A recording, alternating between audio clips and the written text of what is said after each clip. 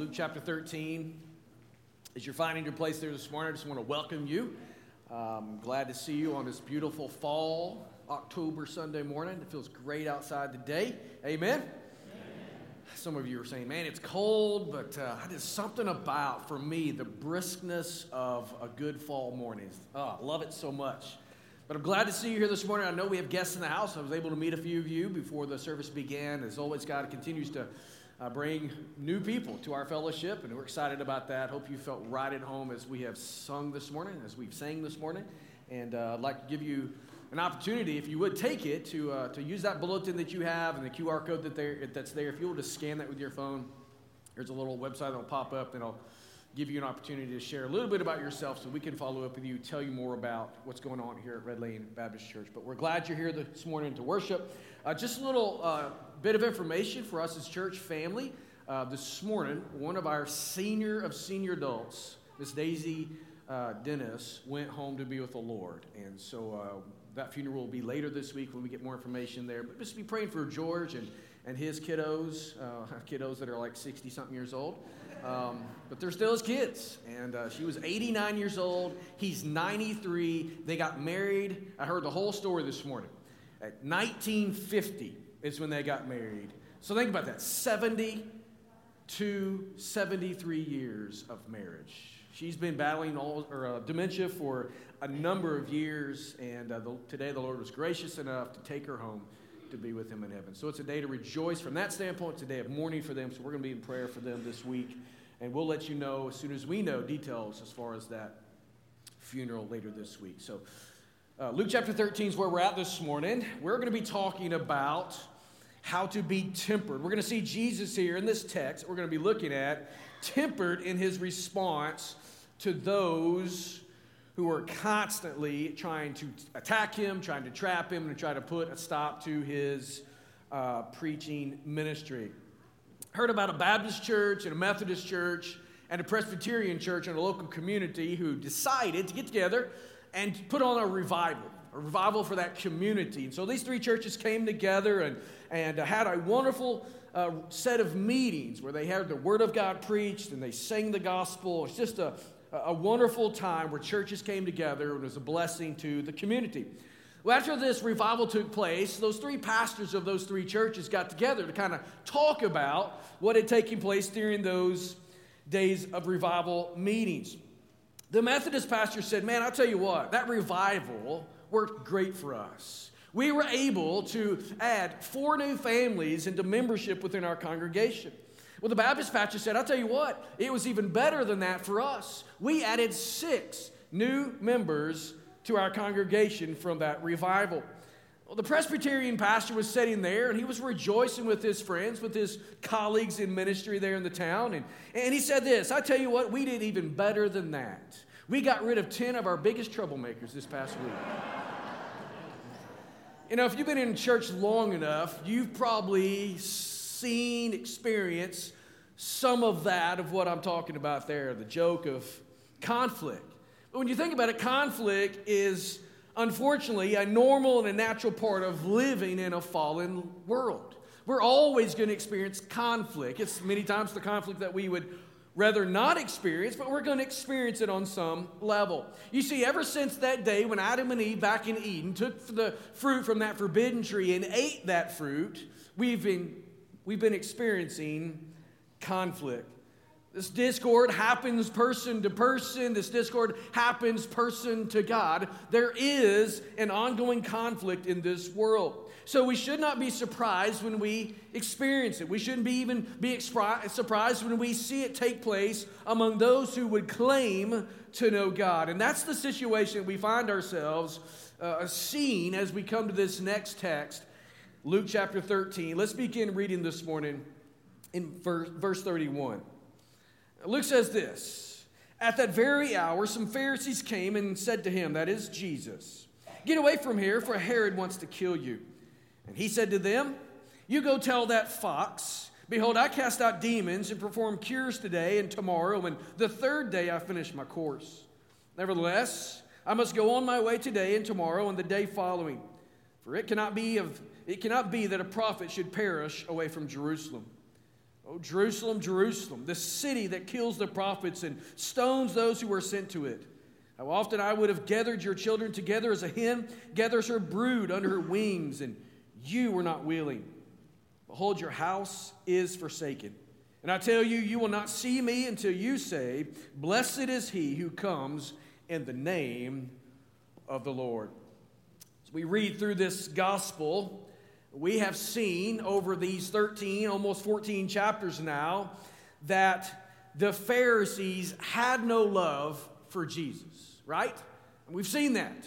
They had no love for Jesus. In fact, if we were to go back a couple chapters to chapter 11, we would see there 6 woes that Jesus gave to both the Pharisees and their counterparts, the scribes. Those 6 woes, Luke tells us and describes for us that these men were enemies of our Lord.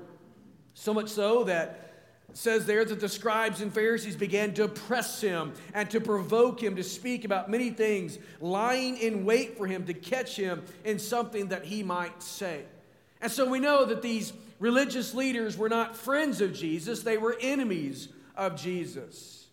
Now the Lord, as we think about it, he didn't help himself very much. It seems like times Jesus was trying to get into a fight. He didn't try to find common ground. He was not working to build a bridge of better partnership with these religious leaders. But instead what he did is he often warned his disciples to be leery of the Pharisees. Why is that? It's because he believed and he understood that they were hypocrites. He saw them as a danger to the people because what they spoke, what they taught was poisonous and infectious. Here in this new confrontation, Jesus, we need to know contextually, is in the region known as Perea. He's east of the Jordan River. If you remember, we have already seen earlier in this chapter that Jesus is journeying to Jerusalem. He's moving from the north up in the Galilee area, the Nazareth area. He's moving southward. His destination is Jerusalem. Herod Antipas is the ruler of this region. History tells us that Herod Antipas, as the ruler under the Romans of this region, was the son of Herod the Great. Herod the Great was the one who tried to kill Jesus in his infancy. So when the Pharisees came to Jesus with what appears here as we read in verse 31, a friendly warning, Jesus was not fooled. You see, he knew what he was getting into. He knew the intentions of these men. He knew what they were trying to do. He was not fooled by their scheme. He knew they wanted to get him back into Judea where they could watch and ultimately trap him. And so the suggestion was nothing more than a way to frighten Jesus into the direction of the trap that they had laid for him. Now, we must remember that our Lord was the gentle Lamb of God, but think about this. Even a lamb is suspicious of the wolves when the lamb understands and knows that the wolf has no concern for the lamb's safety. So Jesus here knew of the political hit that Herod had taken when he had John the Baptist killed. So just think about what has been happening so far in the history and the years that Jesus has had his public ministry. John the Baptist, his very own relative, has been killed by Herod Antipas. The public has not liked this because they revere John as a prophet, of which he was. And so Herod has taken a political hit on his character and leadership. This blemish was not something he wanted to add to.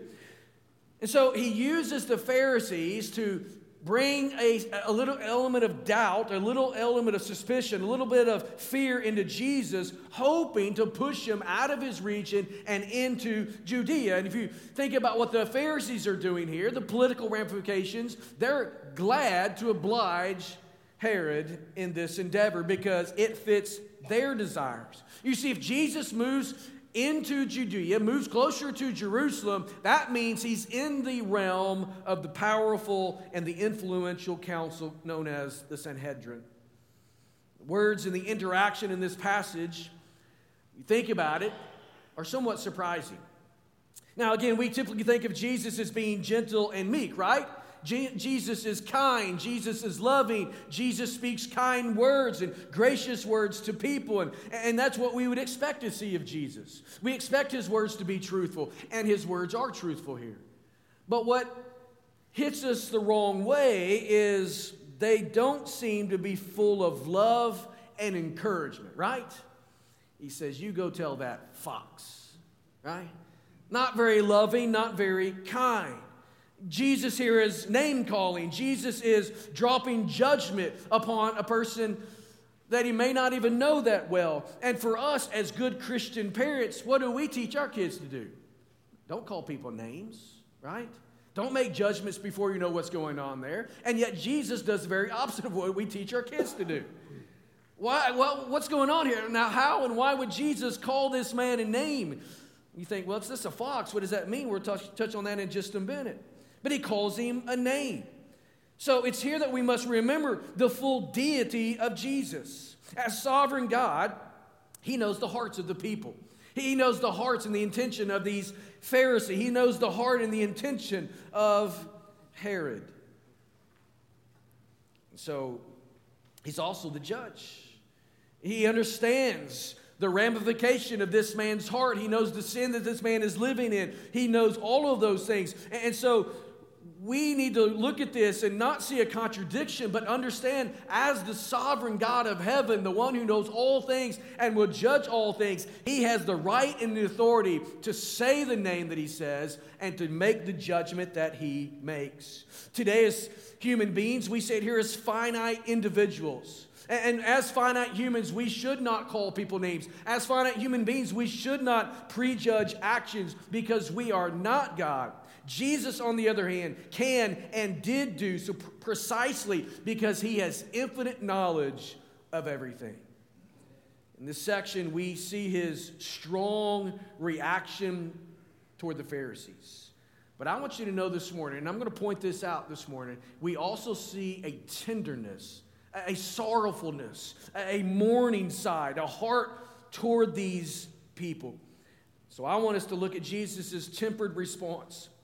And I want us to find some applications for ourselves as we strive to be holy and we strive to live a life that is gospel-centered in a world that is antagonistic to anything that is gospel in nature. So like Jesus this morning, I want us to see that we must always speak faithfully true words, harsh words at times, but to do so with a soft heart. Jesus' response was tempered in three ways. I want you to see these this morning. First of all, we see it was tempered as he was bold in confrontation. Jesus was bold in confrontation. One of the things I love about Jesus is that he never stepped back from a confrontation. He never, when he got into a fight, when he got into a situation where it was going to be dicey, he never looked for a way of escape. No, he leaned into that. He was bold in his confrontation. Here we see that Jesus had been teaching on the narrowness of the door into the kingdom of God. We've been working through that over the last few weeks. Jesus had pointed out that familiarity with the kingdom was not sufficient for entry into it, for access into it. He had depicted the harsh judgment that would come to those who rejected the narrow way. He had also said that the Jews' rejection of Christ nullified the privilege of the position that they held as God's people. In response to his teaching, the Pharisees, as always, were incensed. They were outraged at what Jesus would be so audacious to say. And so they sought to remove him and move him toward their trap. Jesus did not shrink back, but instead he boldly confronted them. He confronted them in two ways. I want you to see this morning. First of all, he was bold when faced with threats. You see, the Pharisees worked their plan by issuing a warning of danger, saying, hey, Herod is intending to kill you. You need to leave. Their claim was probably true on some level. I mentioned earlier that Herod was no friend of Jesus, though he was in awe of Jesus. He liked to listen to Jesus. He was intrigued by Jesus, but he was no friend of Jesus. As a ruler, a little king under Caesar there, he was just like everyone else who held a position. He was worried and concerned about losing power, about losing influence, about losing authority. And so he would have seen and did see Jesus as a threat. He's suspicious of him. Most likely, however, the political climate that he had created for himself because of John the Baptist, I don't believe would have allowed such an overt action to actually seek to kill Jesus. Nevertheless, the Lord knew Herod's heart. And you see there in verse 32 what he says. He says, go and tell that fox. Go and tell that fox. Now, I kind of like foxes. Well, unless it's summertime, they look kind of mangy in the summertime. But this time of year, you see a fox run through the yard. It's nice, and usually its coat's got a real red color to it, and it's getting nice and thick. And foxes are not necessarily dangerous creatures. And so here today in America, we may think of a fox as not much of a put down or a slander. And yet, in the Hebrew mind, this was a common jargon for a person with base cunning, and it was used to designate someone as insignificant and worthless. That's what Jesus is saying here about Herod Antipas. So this was an expression of absolute, utter contempt. In fact, no other person was treated with such contempt than Herod Antipas. In fact, later in chapter 23, verse 9, when Jesus is standing before Herod, Pilate has pushed him off to Herod because Herod is in Jerusalem. He wants him to kind of weigh in on whether or not Jesus was guilty of what the accusations against him were. Jesus comes before Herod, and Jesus, even though Herod questioned him at length, never said a word. That's interesting. If you're reading through the Bible with us this year, you read that chapter just a few days ago, last week. Leon Morris, commenting on this scene, said this. He says, when Jesus has nothing to say to a man, that man's position is hopeless. That tells you everything you need to know about what Jesus thought about Herod Antipas. The Lord's disdain was further revealed in the message the Pharisees were to deliver to Herod. He says, behold, I cast out demons and perform cures today and tomorrow, and the third day I finish my course. What is Jesus saying here? He's saying this: I'm going to continue to do what I set out to do, and it doesn't matter who stands in my way. It doesn't matter who's going to try to deter that. It doesn't matter. I'm going to do what I set out to do in my timing, on my schedule, because I am in control. I'm in control. Boldly confronting when faced with the threat of a man who could actually have taken his life. Now, we read this, and we also should see in here a grander theological concept. Jesus here is relaying the idea that he obviously is in control, but he's going to go to a cross. He's going to be killed. He's going to be buried. He's going to be resurrected. So it's speaking of something grander that we can see as we look back upon the cross. We see the theology there. We see what Jesus was going to accomplish on our behalf. But to King Herod, he's making the point that I'm in control. I'm sovereign here. I'm going to boldly do what the Father has sent me to do. This was nothing other than a sovereign premeditation. You see, Jesus never backed down. He never expressed fear in the face of a threat. And today, like him, we too should never back down or never express fear when threats come, but instead, we should be bold in our confrontation. Now, I want you to, I just made a statement that if you don't hear the rest of what I'm going to say, you're going to take up something you shouldn't take up and go be bold in a confrontation in a manner that you shouldn't do. But hear the rest of what I want to say this morning, right? So don't just, Pastor told us to take up arms and run. That's not what we're talking about here. That's not what Jesus did either. But he never backed down from a fight. He never backed down from a confrontation. He never backed down in the face of fearful threats upon his life, but instead he stood true. Second thing I want you to see about his boldness in confrontation.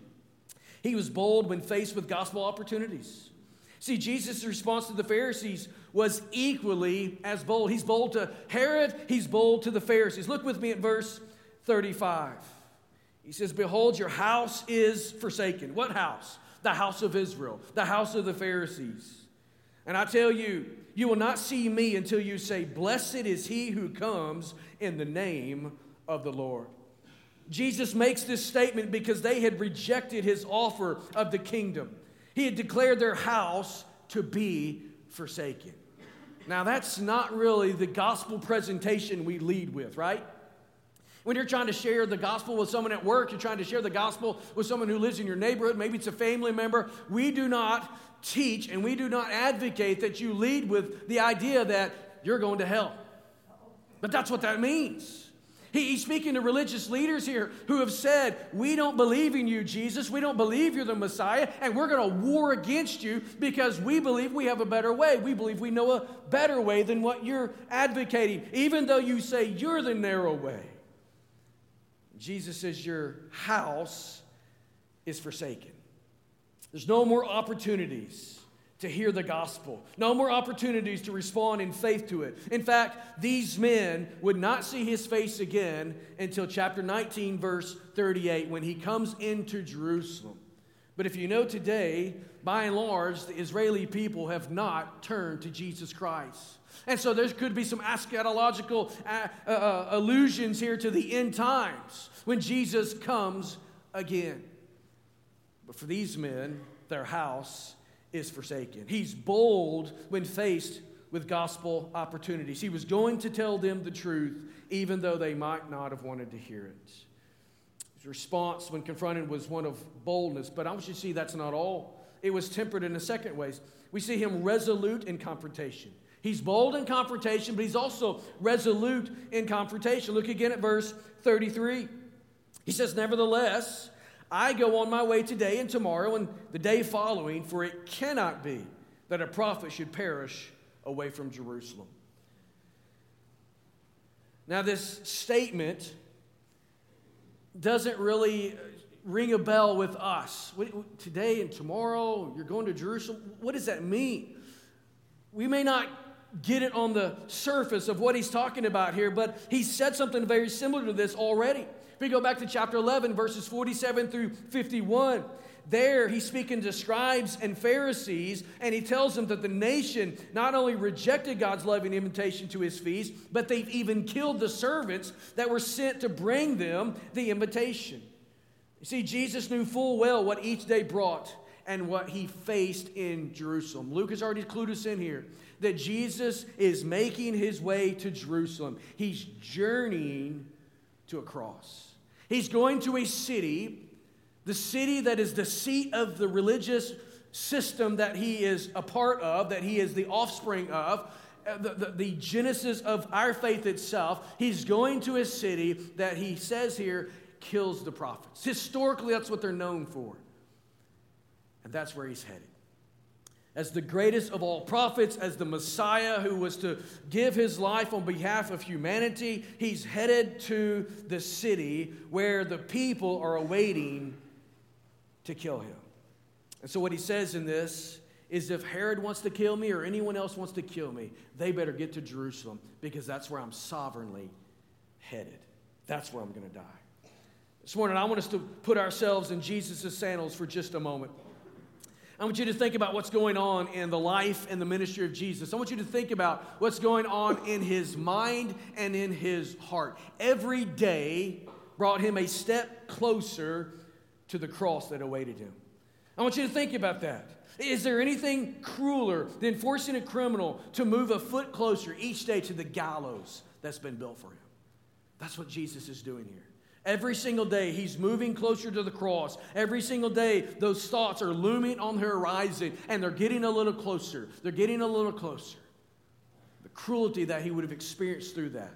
Now, in America, we have laws that prohibit cruel and unusual punishment. Maybe you're familiar with the Eighth Amendment to the Constitution that states this: excessive bail shall not be required, nor excessive fines imposed, nor cruel and unusual punishments inflicted. See, the thoughts about a cruel and unusual death were Jesus' daily experience as he resolutely chose to go to Jerusalem.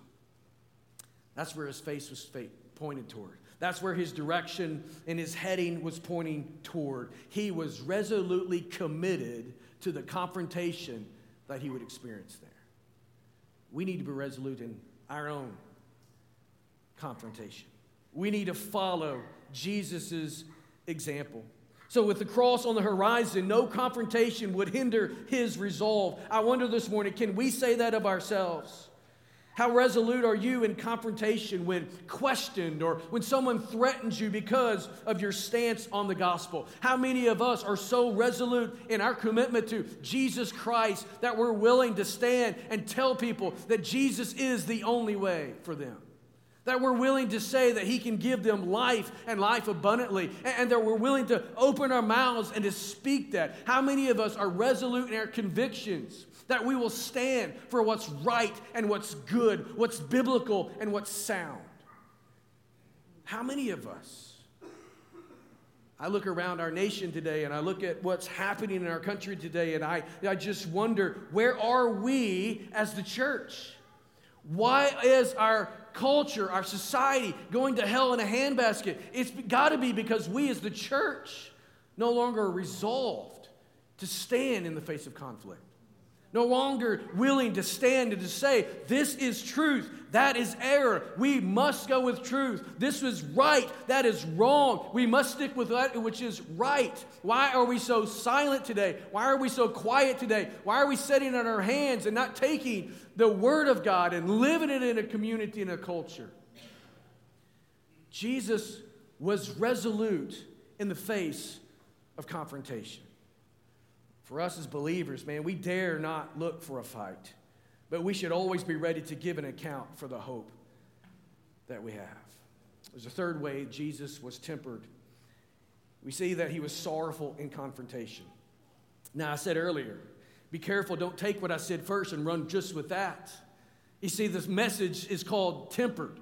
Jesus wasn't just blowing off steam. Jesus wasn't just fierce and a consuming fire, of which the Bible tells us that God is a consuming fire, and His judgment is wrathful, and His judgment is just, and He could very well, if He chose, and be justified in doing so, vanquish every single person that's ever lived and cause us to be crispy critters because we deserve it. But His wrath, His judgment, His conflict is always tempered.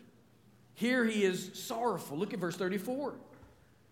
He laments, "O Jerusalem, Jerusalem, the city that kills the prophets and stones those who are sent to it. How often I would have gathered your children together as a hen gathers her brood under her wings, and you were not willing." You see the heart of Jesus here? He expressed His deep desire for His people with this incredible, magnificent image of a bird gathering her hens under her wings. This is a picture, this is an image in Scripture that is a favorite one. We see it in Deuteronomy 32. We see it throughout the Psalms. The image of being tucked under the wings of Jesus expresses to us today the idea of sustenance and warmth and security, where believers are to find those things in Him. That's what Jesus wants to do for us. And if we know Jesus as the Lord and Savior, we're under His wings. We're in the midst of that sustenance. We're in the embrace that is warm and caring and full of life. But those who are outside of Jesus, those who stand outside His embrace, He still has the desire to bring them under the fold. 2 Peter 3:9 still says this, that He wishes that none should perish, but that all should come to repentance and faith. That's the heart of Jesus. That's the desire of the Lord Jesus. Herod and the Pharisees have confronted and threatened the Lord. They've done their very best to frighten Him into their trap, stressing terrible danger that He was under there in Perea. Jesus, however, expressed to them that it was they who were actually in danger. You see, Jesus never got scared. Jesus never rang or rung. What do you don't know what the word you're saying here? I'm losing my mind here. He never grabbed His hands and twiddled them. He never wondered, is this the day I'm going to die? No, He knew the day that He would die. He knew what came in the future for Him. He knew all of that. He never shrunk back in fear. But instead, with deep sorrow, He longed to embrace the very people that would kill Him on a cross. Jesus here expressed great sorrow over the sinful. He expressed sorrowness over the lost condition of the people who had rejected Him. So when confronted by people who wanted to see Him dead, His response was a tempered sorrow toward their souls. Today, as we, as Christians, seek to live our faith out in a world that is increasingly hostile toward it. As we seek to live out the gospel around a people who want nothing to do with it, our response to them must also be tempered. It must not be this idea that we are at war with them, in the sense that we're going to take up arms and march against them. That's what the Bible would never lead us to do. But instead, as followers of Jesus, we with sorrowful hearts, hearts of mourning, hearts of grief, hearts that are broken over the condition of people, we stand boldly in the face of their threats and their condemnations, and we point them to Jesus. With the heart of Jesus, we say in essence, "Oh, Jerusalem, Jerusalem, the city that kills its prophets, how I wish you would come to the prophet. How I wish you would come to the embrace of the Savior." May we never lose sight of the spiritual ramifications of a person's rejection of Jesus. Today, we should never think that an individual's rejection of God's truth has no ramifications for them. It does. You see, Ephesians 2 is still true today. That we in our sin are dead to God, cut off, lifeless, headed to a devil's hell. It's only Ephesians 2:4 that gives us the ability to be outside of the condemnation that we deserve. Because Paul goes on to say, all these bad things are happening in your life because you are a sinful human being. You're born into this nature, but it's God who's rich in mercy. And then he goes on to explain what Jesus has done for us. So as we understand that people have rejected God, may we never be comfortable with their rejection of God. But instead, may we have hearts that are broken and to see them as dead, lost individuals in need of a Savior, Jesus Christ. Now, I understand the battle can and is hard. I understand that the conflict is draining. It seems like we are losing everything today. It seems like everything in society is changing, and it's not just changing at the slow pace that we could see in history. You see, things have always been changing, and I don't believe today's as worse as it's ever been. I think throughout time there has been moments, there's been seasons of history where they have seen, people in the past have seen very similar things that we see today, but it just took longer for those transitions to happen. Today, everything seems to be happening overnight. I mean, everything in our culture changes at such rapid paces, and so we have seen our culture literally deteriorate in just 2 generations.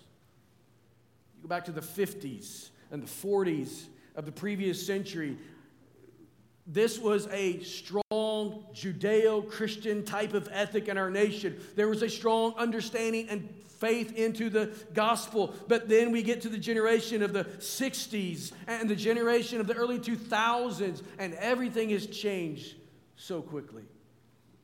And we're left wondering sometimes, what are we to do with all of this? Man, I just hope Jesus comes back soon. I just hope Jesus comes back and frees me from all of this. That is a good sentiment, and we all have that, but that is a passive approach to the Christian life. That's a passive approach that says, I just want to be delivered from this, when Jesus never said, Father, deliver me from this. Even in the midst of the garden there, as he's awaiting the cross in just a matter of hours, Jesus does ask, Father, if there's any other way, may this cup pass from me. But he never said, I don't want to do that, or I'm not going to do that. So we got to live boldly. We got to live resolutely. We got to live sorrowfully, mourning over the sins of the culture in which we live, trusting in Jesus, leaning into Jesus, and presenting Jesus to everyone around us. So we dare not take up arms. We dare not lose our cool. We dare not do something that would cause our testimony to be in jeopardy, that we would bring harsh ridicule to the name of Jesus Christ. But instead, let's remember how Jesus hurt for people, and let's us too hurt for people. As we watch our society move further and further away from the Judeo-Christian ethic and become antagonistic toward followers of Jesus, like Jesus, let's refuse to allow our hearts to become hardened toward those who would throw stones at us. Jesus' words here are not words of hardness of heart, even as he says, you tell that fox. His heart broke for him. His heart broke for the Pharisees. His heart breaks for us today, sitting in this room, those in our culture who have yet to say yes to Jesus Christ. And so for us, may God's divine love for people temper our response. Today we must have a tempered response, a response that holds to the truth of God's word, and a response that holds to the heart of the Lord Jesus. Both need to be equally held in tandem. I love what Billy Graham once said. He said, hot heads and cold hearts never solved anything. And today that's true as it's ever been. A hot head and a cold heart will never solve the problems in our culture. Conflict is natural. It is normal. It's part of living in this fallen world. As we watch the culture of America erode before our eyes, we feel, hey, listen, I feel it too. We feel a range of emotions. Why is this happening? Can you not see the ramifications for this? I was asked earlier this past week, how and why I feel so sure about certain societal issues. And my response was, the answer's in the Bible. The answer's in the Bible. Oh, how do I feel so certain about this issue or that issue, and there's such wavering opinion within the culture? How can I be so sure? How can I be so sure that I'm right, and by doing or saying such, I'm alienating other people because I'm claiming this objective truth on an issue? The reason I can do that, the reason you can do that, is because it's not my opinion about whatever it is. It's the Word of God. So I'm going to be resolved in that. I'm going to be bold in that. I'm going to lead from that standpoint. But at the same time, there has to be a tempered love that takes the opinions of others who disagree with my opinion, and I'm going to show them the truth, and I'm going to argue the truth, and I'm going to do so with great fierceness from the standpoint of I'm not backing down, but I'm lovingly not going to push you either. At least I'm not going to push you from I must win at all costs, but I'm going to lovingly point you to the Lord Jesus Christ and the truth found in His Word. Amen. As a church, may we do the same. We feel the range of emotions, but our trust must firmly be in God as we offered a tempered response. Jesus was persecuted in mind, think about this, then we should expect nothing less in our own lives. We should expect confrontations on various levels. In fact, in every case like Jesus, let's be bold, let's be resolute, let's be sorrowful as we keep our eyes on the Lord and to carry out His mission. Church, this is not a call to arms type of message. I hope this message this morning is just to help you have your eyes open just a little bit more and to see what's going on in our culture. Some of you, I hear you say this at times, man, I don't even watch the news. It's just bad. I get that. Here's what we can't do. Stick our heads in the sand and just do our own thing.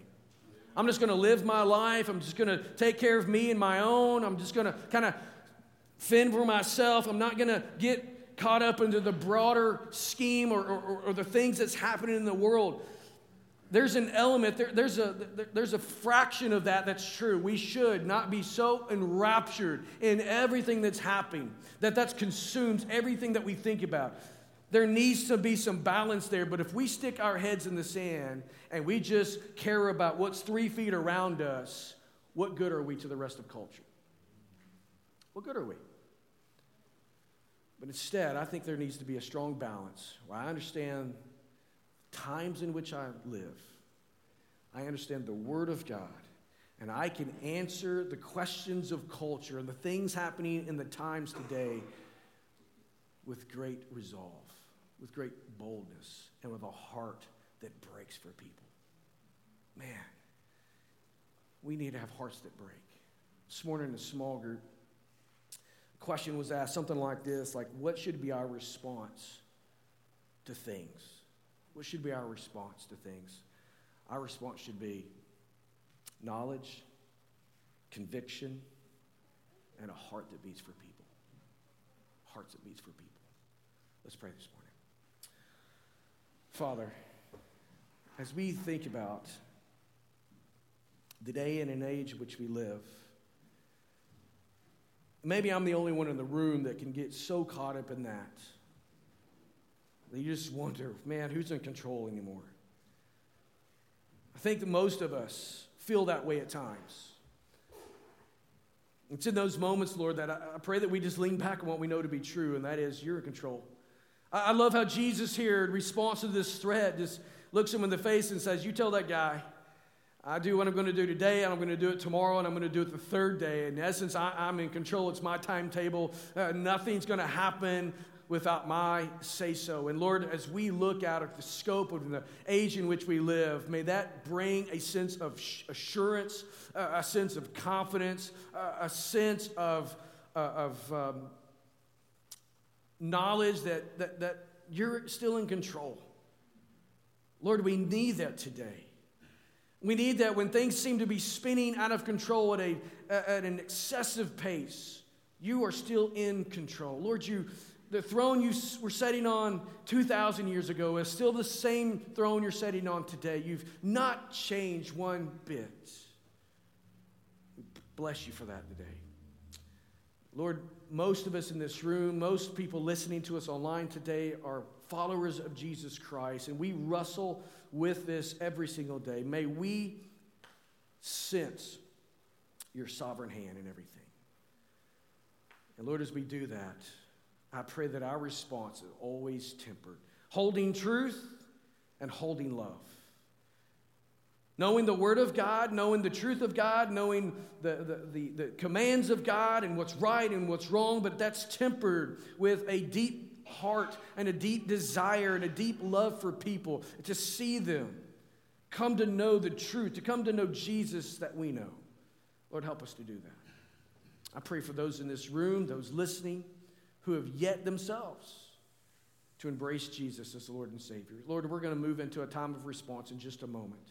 And I pray for believers. I pray for those who are struggling, those who are just, at times, emotionally, they're a wreck because they feel like everything is spinning out of control and they don't know the east is from the west. Lord, this morning, I pray that you would center them one more time. Bring balance into their life. Lord, may they respond today in faith. Trusting you, trusting your word, resting in you. Father, I pray for those who are outside of Jesus, who in all theological parameters are in the same position as Herod and these Pharisees in the text. The house is cut off, but it doesn't have to always be cut off. God, I pray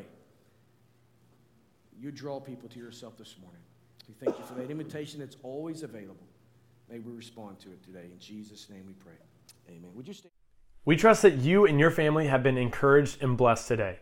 If you have just made a decision to follow Jesus, or if you would like to pray with someone, or even if you want to know more about our church, please contact our church office or send us an email. We are looking forward to seeing you next week here in person or online. See you then.